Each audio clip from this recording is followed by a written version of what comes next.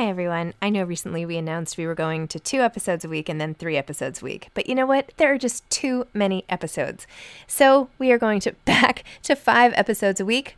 Still a reduction from 7, but there were just too many interviews scheduled, and I didn't want to make all the authors wait for too long. So I hope you can keep up with me. Listen to 1 a week as you're on your way to work or on your way home or putting your kids to bed or whatever it is you're doing. Moms Don't Have Time to Read Books, now 5 times a week. A lot can happen in the next 3 years. Like a chatbot may be your new best friend. But what won't change? Needing health insurance. United Healthcare Tri-Term Medical Plans are available for these changing times. Underwritten by Golden Rule Insurance Company, they offer budget-friendly, flexible coverage for people who are in between jobs or missed open enrollment. The plans last nearly 3 years in some states, with access to a nationwide network of doctors and hospitals. So for whatever tomorrow brings, United Healthcare Tri-Term Medical Plans may be for you. Learn more at uh1.com.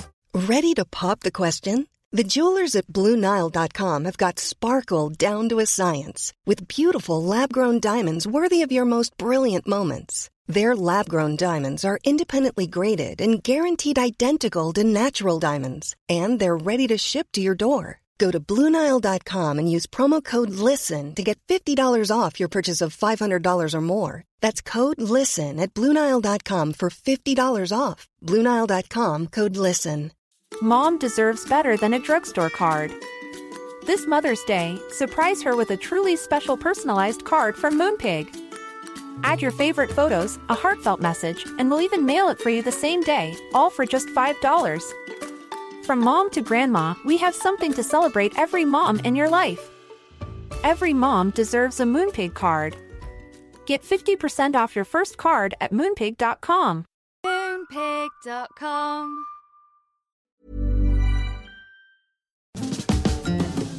Hi, I'm Zibby Owens, and you're listening to the award-winning podcast, Moms Don't Have Time to Read Books. If you like this podcast, you will love my new anthology called Moms Don't Have Time to Have Kids. Check it out, and you'll hear from 49 authors about all sorts of things moms don't have time to do. All the authors have been on this podcast. Also, check out my TikTok, with Zibby and Tracy, my other podcast, Sex Talk with Zibby and Tracy. Check out Moms Don't Have Time to Write on Medium. And of course, my new publishing company called Zibby Books. And now back to our daily author interview site and a quick hello from some of my kids. Hi. Hi. Hello. Enjoy the show. Sarah Ruhl is the author of Smile, The Story of a Face. And this is my interview with Sarah as part of the Temple Emmanuel Stryker Center Women on the Move event series, which if you aren't familiar with, you should be, because I help run that series with Marjorie Schuster and moderate some of the events. Sarah is a playwright and writer of other things. Her 10 plays include In the Next Room, or The Vibrator Play, The Clean House, and Eurydice. She has been a 2-time Pulitzer Prize finalist, a Tony Award nominee, and the recipient of the MacArthur Genius Award. Her plays have been produced on and off Broadway, around the country, internationally, and have been translated into over 15 languages. Her book, 100 Essays I Don't Have Time to Write, was a Times Notable Book of the Year. By the way, I wish I had written that book. Her other books include 44 Poems for You and Letters from Max with Max Ritvo. She has received the Steinberg Award, the Sam French Award, Feminist Press Under 40 Award, the Playwright of the Year for the National Theater Conference, the Susan Smith Blackburn Award, the Whiting Award, the Lilly Award, and a Penn Award for Mid-Career Playwrights. You can read more about her work at Sarah Ruhl, R-U-H-L, playwright.com. She teaches at the Yale School of Drama, and she lives in Brooklyn with her husband, Tony Charuvastra, a child psychiatrist, and her 3 children. Hi, Sarah. How are you? Hi, good. How are you? I'm so excited to be interviewing you today. I have multiple versions of your book. I'm hardcover and galley. I was so excited about it. I've been shouting it from the rooftop. So I'm delighted to talk to you about it. I guess I don't have the sign, so that'll be the next on my list. Acquisition. I can send you a sign if you have room. Well, why don't you tell people listening, in case they haven't read your book yet, basically what it's about and the experience that led you to write this book. So the book is about a metaphysical and medical odyssey I had over the past 10 years after I had a high-risk pregnancy with twins, and they were miraculously born healthy. I developed a condition called Bell's palsy, where this nerve on this side of the face, the cranial nerve, is paralyzed, and most people get better really quickly. And for me, it was a 10-year long odyssey. And The book is a reflection on what it feels like when your smile sort of walks off your face and wanders around in the world. And in a way, I feel like the whole book was a prayer in a way to ask it to come back and also to make sense of what happened to me. Yes. Well, the book was great on so many levels. One, your experience of parenthood, the anxiety, the risks, the pictures of, your kids throwing up, like how open you were about it. And also your honesty from the very beginning that you were worried about your career and how kids would how you would fuse the two and not lose your ability to be a playwright and produce and be in all the rehearsals and all of that. Can you talk a little bit about sort of the impending news when you found out you were also expecting twins after you already had a daughter? Yes. Anna? And you're the mom of twins too, right? I am the mom of twins, and I related very much to that. And I was also on, some bed rest, had some complications as most twin moms do. So yes. So the twins were a bit of a surprise. They were spontaneous. And I had sort of thought 1 or 2 children I could manage with my writing life. But when I found out I was having twins, it was, a happy, abundant shock. And at the time, I was about to have my first play on Broadway called In the Next Room or the Vibrator play. So I was very, very pregnant through that whole rehearsal process. And, the theater isn't actually really built for children or families. And I think after I had my first daughter, Anna, who's 15 now, I had learned how to write and go to rehearsals with one child. I would sort of haul Anna to the green room and I would set up a pumping station and we had a rhythm. And with twins, the rhythm was very different. I remember after they were born, I had this play Orlando, which is an adaptation of the Woolf novel. And it's about gender to some degree. And I would bring first one baby one day and then the next, so I could keep my milk supply up. But bringing 2 seemed overwhelming in a rehearsal room. And the costume designer thought I was dressing them purposely in boy clothes and then girl clothes every other day as a comment about the play. And I was like, no, there are 2 of them. It's a boy and a girl. I remember having to do that too. I was in like a new baby group and I would bring one at a time. And then the next week I would bring a different one because I couldn't figure out how to manage that. Yeah. It's a lot to manage too. I mean, I think when I found out I had Bell's palsy, I was with a lactation consultant who was teaching me to do something called the football hold, which maybe you've done where you carry, you hold 2 of them and breastfeed them at the same time, which, I'm not terribly athletic. So the football hold sort of eluded me. But you did it for a year, by the way, you said in the book. That's amazing. I mean, did do it for a year. To you. Yeah, no, I could not do that. But anyway. I do find mothers of twins, it's a little bit like going through battle. I feel like you meet each other and there's a lot to talk about because it is sort of motherhood in extremis. Yes. I started with twins. So then I had a single daughter after, and I was like, oh my gosh, one baby. This is going to be a piece of cake. Did it seem breezy after that? It did. It was so easy. I was like, oh my gosh, she could just come with me everywhere. And it's just her. And she happened to be an easy baby. And anyway, we're getting off topic, but yes. Yeah. It's sort of the topic, but yes, carry on. Well, the topic is not me, so we'll go back to you and your book and your story. One way that you captured the reader's attention right away is sort of the intensity of your experience giving birth and the NICU and just the fear, right? The fear that haunts any parent over something happening that's out of your control to your children, either when they are tiny or when they are adults. It doesn't seem to go away, but yours was so magnified because of the twins and what really happened and your husband being a doctor. And talk about the moment when you were about to leave the NICU. And I know you have a section you can read about that too. Sure. Yeah. So just going back for a moment, I had something called cholestasis of the liver, which is why the pregnancy was so high risk. I mean, twins pregnancies are a little bit high risk anyway. And then I was on bed rest and that was very Victorian. And then cholestasis of the liver, if you don't know what it is, it's bile is leaking into your bloodstream, causing an intractable itch that's really quite torturous. But the worst part is the anxiety because it can kill the babies. So they deliver you right at 36 weeks to make sure the baby survive. So I can just read a little chapter. And I couldn't believe, by the way, that the doctors would not believe you. You were like, I think I have this. Please test me. I've diagnosed myself. And they were like, no, you're fine. And of course you were right.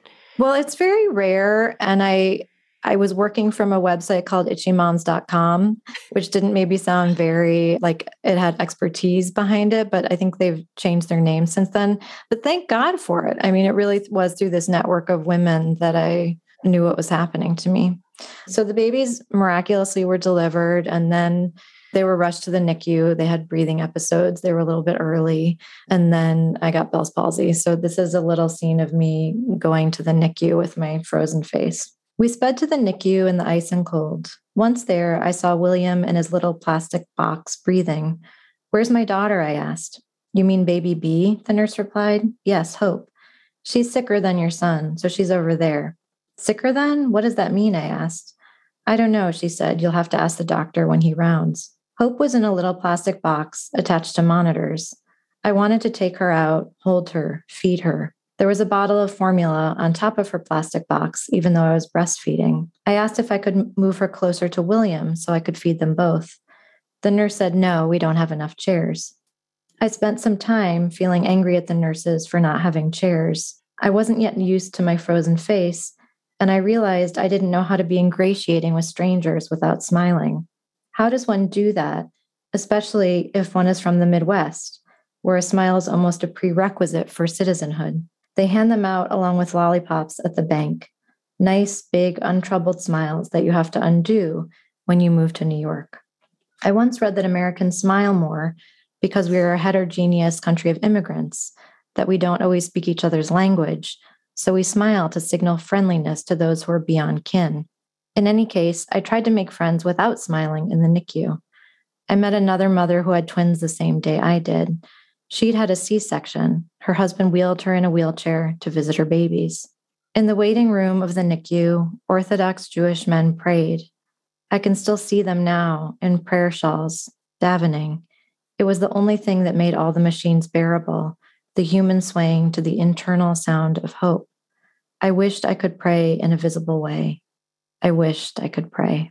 Oh, I just love that. I love how you describe things, the way you see them, the language you use, and then just the experience itself, all the emotion behind the words. It's really amazing. Thank you. And then you had to deal not only, of course, with the pressures and stresses of having twins, but then this new medical issue of your own that also affected the way everybody was even treating you. It was like you had to learn how to exist in the world in a whole different way, identity-wise, physically, everything.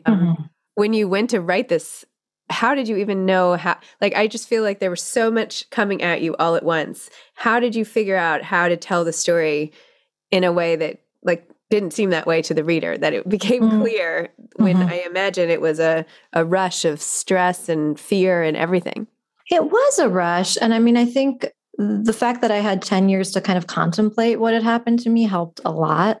And I approached the book almost like peeling an onion. I kind of knew what the broad scope of it was, and then I was peeling back layer after layer. And then it was interesting working with my editor because at a point I realized that my tenses were all over the place, past tense, present, and as a playwright, you're always writing in the present tense pretty much because stage time unfolds in real time. And it was interesting that my tenses were all over the map. And I think, in an early draft, and I think it was because my sense of time was really disordered and my sense of where the illness was in my life was disordered. And at a point, I put Bell's palsy and all of that in the past tense and the healing in the present tense. And that probably irritated the copy editors, but it made a kind of cosmic sense to me that the healing was in the present tense. Will you just briefly touch on when exactly it started? I know I'm seeing a question come in. Sure. Yeah. So it was 2 days, I think, after I gave birth, and my mom was there and the lactation consultant was there. And she said, your eye looks a little droopy. And I was like taken aback because it seemed slightly insulting. And I think I made a joke about being Irish because my great uncles, when they drink, their eyes turn into little crescent moon shapes. So I said, oh, I'm Irish. And she said, that's not what I mean. Go look in the mirror. So I looked looked in the mirror and this whole face had kind of fallen down and wouldn't move. And I thought I might have had a stroke.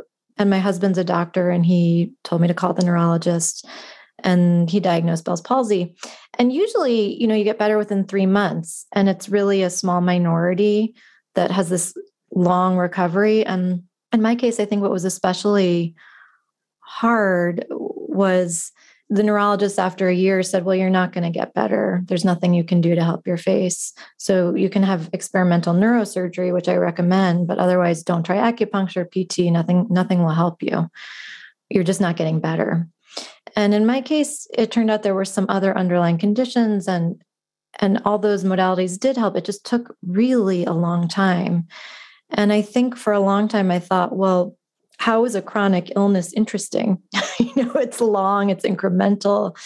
There's not necessarily an apotheosis, but I came to realize through writing it that life is, a chronic condition, in many ways, and art has to make space for that. And I was recently reading a memoir by Chuck Mee, who's also a playwright, and he had polio at a young age. And he talks about, in his memoir, the idea that to make sense of a sudden illness or sudden rupture, it's almost as though you need to make aesthetic sense of it to become whole again. And I feel like writing the book was that for me. Wow.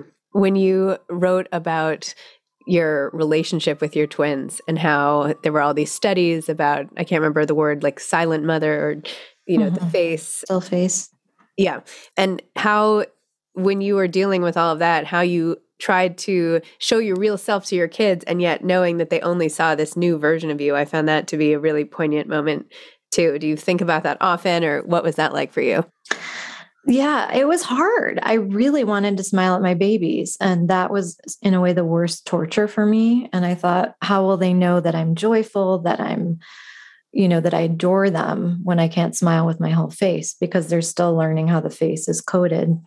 And my husband, who's a child psychiatrist, long time ago, had shown me these studies about still face, which is kind of a cruel experiment in a way. I think it's, you take a really loving, warm mother and then you tell them to not interact with their baby at all and show them still face, like just for it to be like, oh, and then suddenly be like, and the baby freaks out. And so I thought, oh my God, am I giving my children still face? And in retrospect, they had my voice, they had my touch, they had my gestures, they had all of this warmth coming at them. They weren't encoding that half my smile wasn't functioning. But I worried about it for a long time. And I think I even worried about it until writing this book, and my daughter, Anna, who's older, was listening to me talk to my editor I was on speakerphone. And I said, oh, that must have been interesting. What did you make of that, Anna? And she said, well, it was interesting.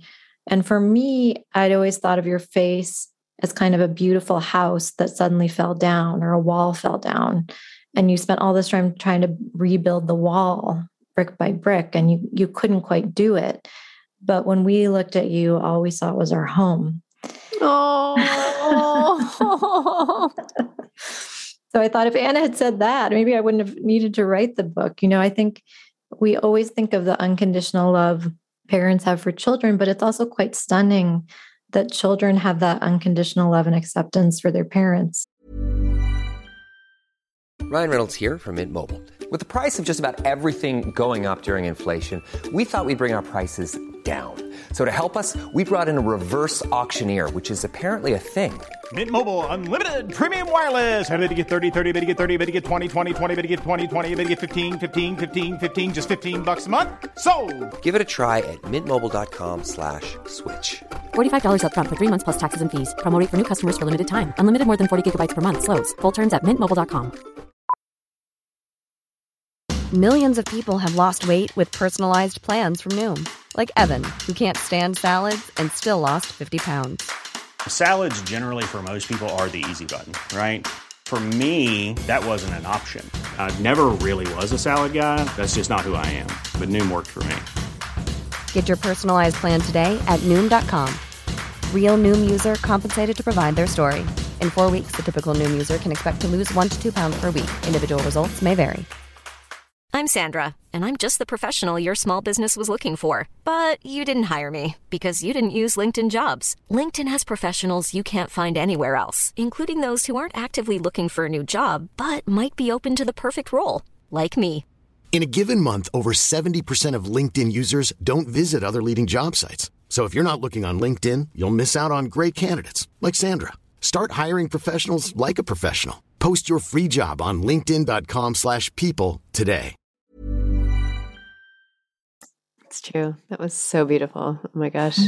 What you said a minute ago, keeps going through my head about the doctors again, sort of not recognizing or giving you the wrong information. And after a year telling you wouldn't get better. And it makes me think of when you saw that one acupuncturist who said that perhaps the first person you saw had actually damaged the nerve and that it would take a while to recover. Do you believe that or not? I have no idea. I mean, I've seen so many Eastern medicine specialists at this point. I was lucky to be able to do that. And it's hard for me to make sense of what was helpful, what was not helpful. I mean, I think for sure physical therapy was helpful to me. And I didn't try that until really 10 years in. I tried it too early on. And, I talk about in the book going early on to a physical therapist. And he told me to make expressions in the mirror that I really couldn't make. And so I kind of look like Cosmo from Singing in the Rain. If you've ever seen that scene where he's like, making really insane expressions. And the physical therapist friend was like, dude, that's insane. And like took a picture of me without my permission, making, really strange expressions while trying to smile. So for that reason, I didn't try again until a decade later. And when I did, it was with a woman who herself had Bell's palsy. And she really mirrored my face and smiled with me. And it made such a huge difference. And I feel like it was so therapeutic emotionally, but also physically trying to retrain those muscles with her.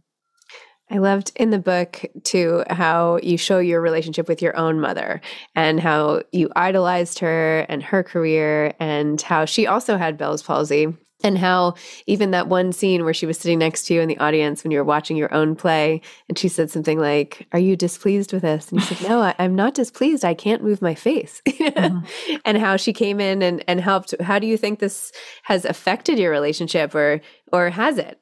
Or maybe that's too hard to even know, but I don't know, but I could read a little passage that you had asked about my mom, if you want. Sure. Yeah. Yeah, so my mom had Bell's palsy too, but recovered more fully and quickly than I did. After my mother's 2-month retreat from the world, her face got much better. It's hard to know where my mother ends and I begin. Isn't that the story with so many mothers and daughters? I remember when I was little, she taught me what a Venn diagram was. We were on a train from Chicago to Texas to see my cousins. In the dining car on a napkin, my mother carefully drew 2 circles, showing me the overlapping section. "What do these 2 circles have in common?" "Here," she said, pointing. I was fascinated by the logic of that diagram. Mothers and daughters, 2 circles, and the all-important bounded sections where they are complete unto themselves. Daughters perhaps have a tendency to point out the differences, mothers to point out the commonalities. My mother and I both love theater, both love books, both were afflicted by Bell's palsy, and also the bounded section, where 2 are not alike. She recovered. I love that. This is great. All these favorite parts of mine. I need to hear you reading them. I know I don't have to go back and listen to the audiobook as well. But how did your relationship, did you ever feel like this unspeakable annoyance that she improved and you did not? Or was that just off the table? I feel like... No, I don't think so. I think it was more mysterious, why am I not getting better? Why am I not getting better? People are supposed to get better. My own mother got better. Why am I not getting better? I think it was more that. Wow. Tell me a little bit more about how you even got started being a playwright and how you achieved all that success and like, where did that begin? And did you ever write these types of essays that sort of became this memoir? Was that a form that you experimented with also, or did you go straight to playwriting, or what happened? Mm-hmm. So I always wanted to be a writer from a young age, but not necessarily a playwright. But speaking of my mother, she's an actress and she used to take me to rehearsals when I was little. So that world was familiar to me and I understood it. but it seemed like too decadent and fun to actually have that be your job. And it wasn't until I met Paula Vogel, who was my teacher at Brown, that I really considered a life in playwriting. And Paula was one of those incredible mentors who not only teaches you substance, but also is an example of how to live as a writer in the world. So studying with Paula, I really started writing plays in earnest. And you asked about the essay form. I mean, I never stopped writing essays, I guess, or poetry. I really started as a poet. And after I had the twins, I wrote a book called 100 Essays I Don't Have Time to Write. Oh, I have that. Yes. You do? I have that. Yeah, it's right. Yes, I have it right there. It's in your white section. What's that? It's in the white section. Yes, it is. Yeah. Because time was so disordered when I had the twins, I just wanted to write little distilled essays. I mean, in terms of your moms don't have time to read thing, it's perfect. People can read it on the toilet because they're really micro essays, or you can read it before falling asleep. And the form was really for me, can I have a thought in the morning and retain it until I have time in the day to write it down? And that was how that book came to be. So in a way, Smile is an extension of the thinking I was doing then, but now that I finally have time to write in long form. Yes, I remember stumbling upon that book in a bookstore and thinking like, oh my gosh, like I hope this person doesn't think I'm ripping off her whole brand. Oh my God. No.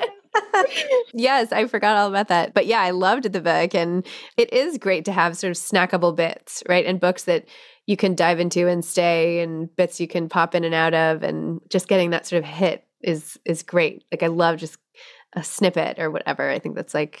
Well, I think I've been talking to writer friends recently who say they have reader's block, which I think is interesting. Like it's a new corollary of writer's block. And I think it's part of the disordered attention we have with phones and the 24-hour news cycle. It's very hard to take in long form and truly get absorbed. So I do love a short essay. I love reading poetry. I love reading, in the little moments you have in the day. I have this new anthology out, Moms Don't Have Time to Have Kids, and it's the same thing. I'm like, you can read it and you can read each essay in 3 minutes. It's all authors from my podcast. So, but I think you're right. I think that, on TikTok, they had to shorten the videos, right? From like 11 seconds to 8 seconds or something like that, because they couldn't keep people's attention for 11 seconds. It's crazy, especially I have teenagers. My twins are 14 and a half at this point. And it's hard to be like, oh, wait, stop that and sit down and like immerse yourself in a book. And it might not get good for 100 pages, but you're going to stick with it. They're like, what? Yeah, I wonder how the brain will change. I mean, with theater as my primary mode, I'm really attuned to presence in time and space and, abandoning the world at the door of this darkened theater and letting yourself be in another place for 2 hours. And it's one of the few places where we do it. And I have this opera at the Met right now that's an adaptation of an earlier play of mine, Eurydice. And the director doesn't let anyone have phones or electronics in the room rehearsing.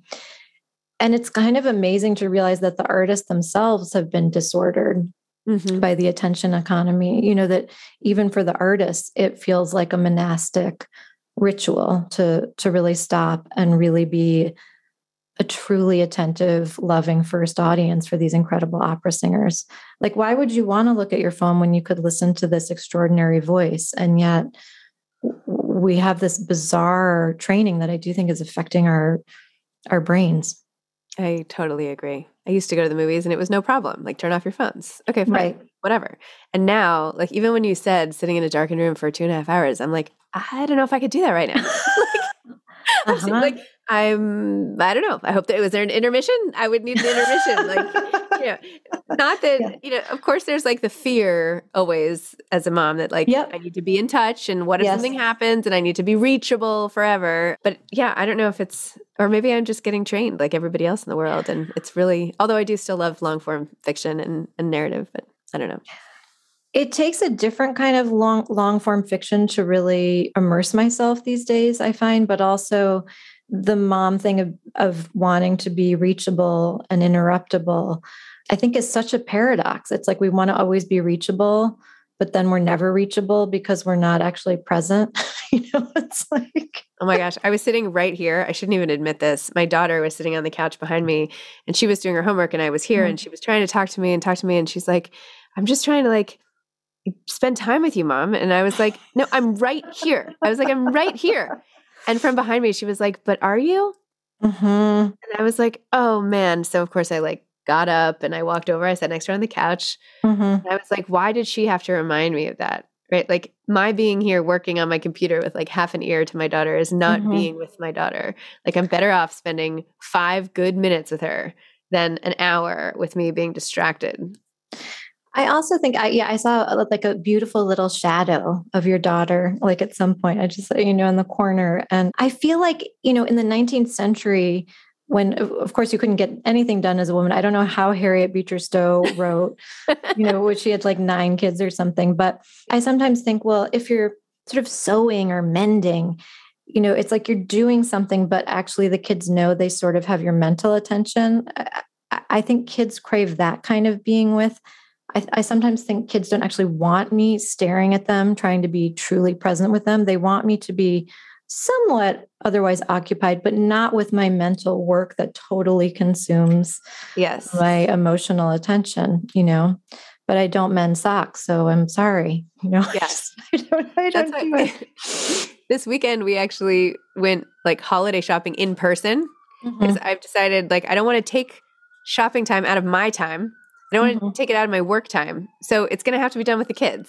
And instead of doing it online, I was going to make it a whole thing. Anyway, I do think this speaks to your book. So I'm not just totally going off on a tangent, but, taking them and remembering what it was like to like give and be in the moment and think of someone else and say like, look at this whole store. What would this particular cousin of yours like? Right. Because otherwise, how do they get that skill? Right. Anyway, so all to say, yes, as moms of sort of teen-ish and even younger, I think that we don't realize sometimes as parents that we're not showing the way our parents showed us as much. Right. It's a little bit internalized because we're doing a lot of activity with a screen. And I think then you're not modeling. I think that's true. Yeah. And that moment is so arresting and wonderful. The moment when children decide it makes them happier to give than receive. They know that actually that's what makes you happy. It's magical. So to be able to do that in real time with them. Yes. Great. How do you do your holiday shopping? Are you online? Have you thought about it? Not yet. Once this opera opens on November 23rd, then I'll think about it again. So what other work are you actively engaged in at the moment? That's the main thing, going to rehearsals. And it's not as though you rewrite a libretto that much, but being moral support and having thoughts. Well, there's the church bell saying it's noon. And I wrote 1 haiku a day during the pandemic just to keep myself sane and as a marker of time. So Copper Canyon is publishing that in the spring. It's called Love Poems in Quarantine. Aww. My kids make fun of me because my themes tend to be love and death. What else is there? Yeah. What else do we have to talk about? That's really it. That's the crux of the whole thing. Yeah. Have you, maybe it's too early with the publication, but I'm curious if people have responded to you in ways you were not expecting, or maybe apologized, or have said things inadvertently that, sometimes you pointed out like things that didn't sound so good or whatever. So have you had any responses that you weren't expecting or anything like that? I've had a lot of responses from friends who said, oh my God, I didn't actually know what you were going through. And I said, well, that's good because I was trying to maintain a plucky, no nonsense stoicism, Midwestern cheerfulness. And I didn't want anyone to know that the Bell's palsy actually was giving me any suffering, or that I went through a period of postpartum depression, in retrospect, that I was quite unaware of at the time. So I've had a lot of reactions from friends like that. And again, I said, please don't apologize. You were absolutely there for me. I didn't want anyone to know. And I think part of the book is coming out of that form of hiding. I think we could all hide a little bit less in that way. And other reactions I've had have been so moving from people who've had strokes or Bell's palsy, an actress who had Bell's palsy who never recovered, who found it sort of disqualifying in terms of her career. A lot of pregnant women who've had Bell's palsy because it can be associated with either your third trimester or right afterwards. So it's been really moving hearing from those people. That's so great. There was this one scene I just wanted to flag really quickly about gratitude with, Thanksgiving coming up here. I thought this was particularly apropos of the holiday. This is when you were at the Tonys and did not win, but sorry about that. Oh, that's okay. You said, and this is your nanny who was at home, I guess, once home, Yang Zam told me she had hoped I would win so that I would be able to thank people on television. As a Tibetan Buddhist, Yang Zam is always attuned to values like gratitude. I've always thought it was a strange quirk of all awards programs that they foster greed and the desire in artists to win, mainly so that they can thank their dear ones in public. The system creates competition among artists who are otherwise compatriots, so that the winners can say publicly that they're grateful to their third grade teacher, their mother, their children, God. In truth, we don't have to win to be grateful. We can always thank the people we love, the people who help us, even when we don't win an award. We often just forget to. At any rate, I thanked Yang Zam and she went home. Thank you for reading that. I love that passage. How's Yang Zam these days? Are you guys still in touch? She's like part of our lives. I see her all the time. Amazing. I feel like once I had twins, I kind of gave up feeling like I could do everything myself. Yes, there is something to admitting complete defeat. Yeah. I know there are going to be a lot of questions for you, but my last question is, what advice would you give to aspiring authors? Aspiring authors, don't give up. Cultivate patience. It's a long game. If you're lucky, life is long, and find a reason to write that is intrinsically motivating to you. Not for an award, not for publication.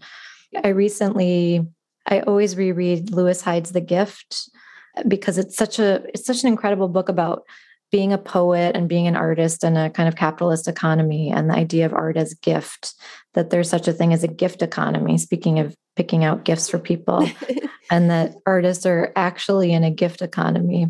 So at a certain point, I teach at Yale School of Drama, and I have my students write gift plays for each other when they're getting to know each other. And I like to think that every play is a gift for an audience, but also maybe for a particular person in your life. And I think it's a way you could approach fiction or poetry, that if one person in your life might be pleased by this gift, you've done your job, even if you don't end up reaching publication or getting an important grant. And I wrote a little essay on writer's block for poets and writers, where I tried to anatomize the different, I think writer's block is a chimera. I think it doesn't really exist, but trying to anatomize what we think of as writer's block, which often is just not having your butt in a desk and paying attention for an hour a day. Usually if we do that, we end up writing. Very true. Well, thank you for this. Thank you. Okay. Bye-bye. Thanks for listening to this episode of Moms Don't Have Time to Read Books.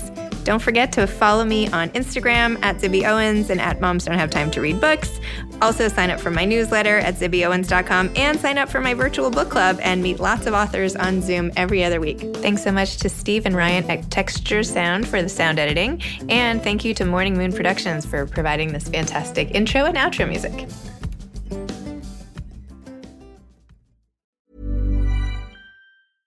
Imagine the softest sheets you've ever felt. Now imagine them getting even softer over time. That's what you'll feel with Boll & Branch's organic cotton sheets. In a recent customer survey, 96% replied that Boll & Branch sheets get softer with every wash. Start getting your best night's sleep in these sheets that get softer and softer for years to come. Try their sheets with a 30-night guarantee. Plus, get 15% off your first order at bollandbranch.com. Code BUTTERY. Exclusions apply. See site for details. Imagine the softest sheets you've ever felt. Now imagine them getting even softer over time. That's what you'll feel with Boll & Branch's organic cotton sheets. In a recent customer survey, 96% replied that Boll & Branch sheets get softer with every wash. Start getting your best night's sleep in these sheets that get softer and softer for years to come. Try their sheets with a 30-night guarantee. Plus, get 15% off your first order at bollandbranch.com. Code BUTTERY. Exclusions apply. See site for details. Hi, I'm Daniel, founder of Pretty Litter. Did you know cats tend to hide symptoms of sickness and pain? I learned this the hard way after losing my cat, Gingy. So I created Pretty Litter, a health monitoring litter that helps detect early signs of illness by changing colors, saving you money and potentially your cat's life. Pretty Litter is veterinarian developed, and it's the easiest way to keep tabs on your fur baby's health right at home. Go to prettylitter.com and use code ACAST for 20% off your first order and a free cat toy. Terms and conditions apply. See site for details.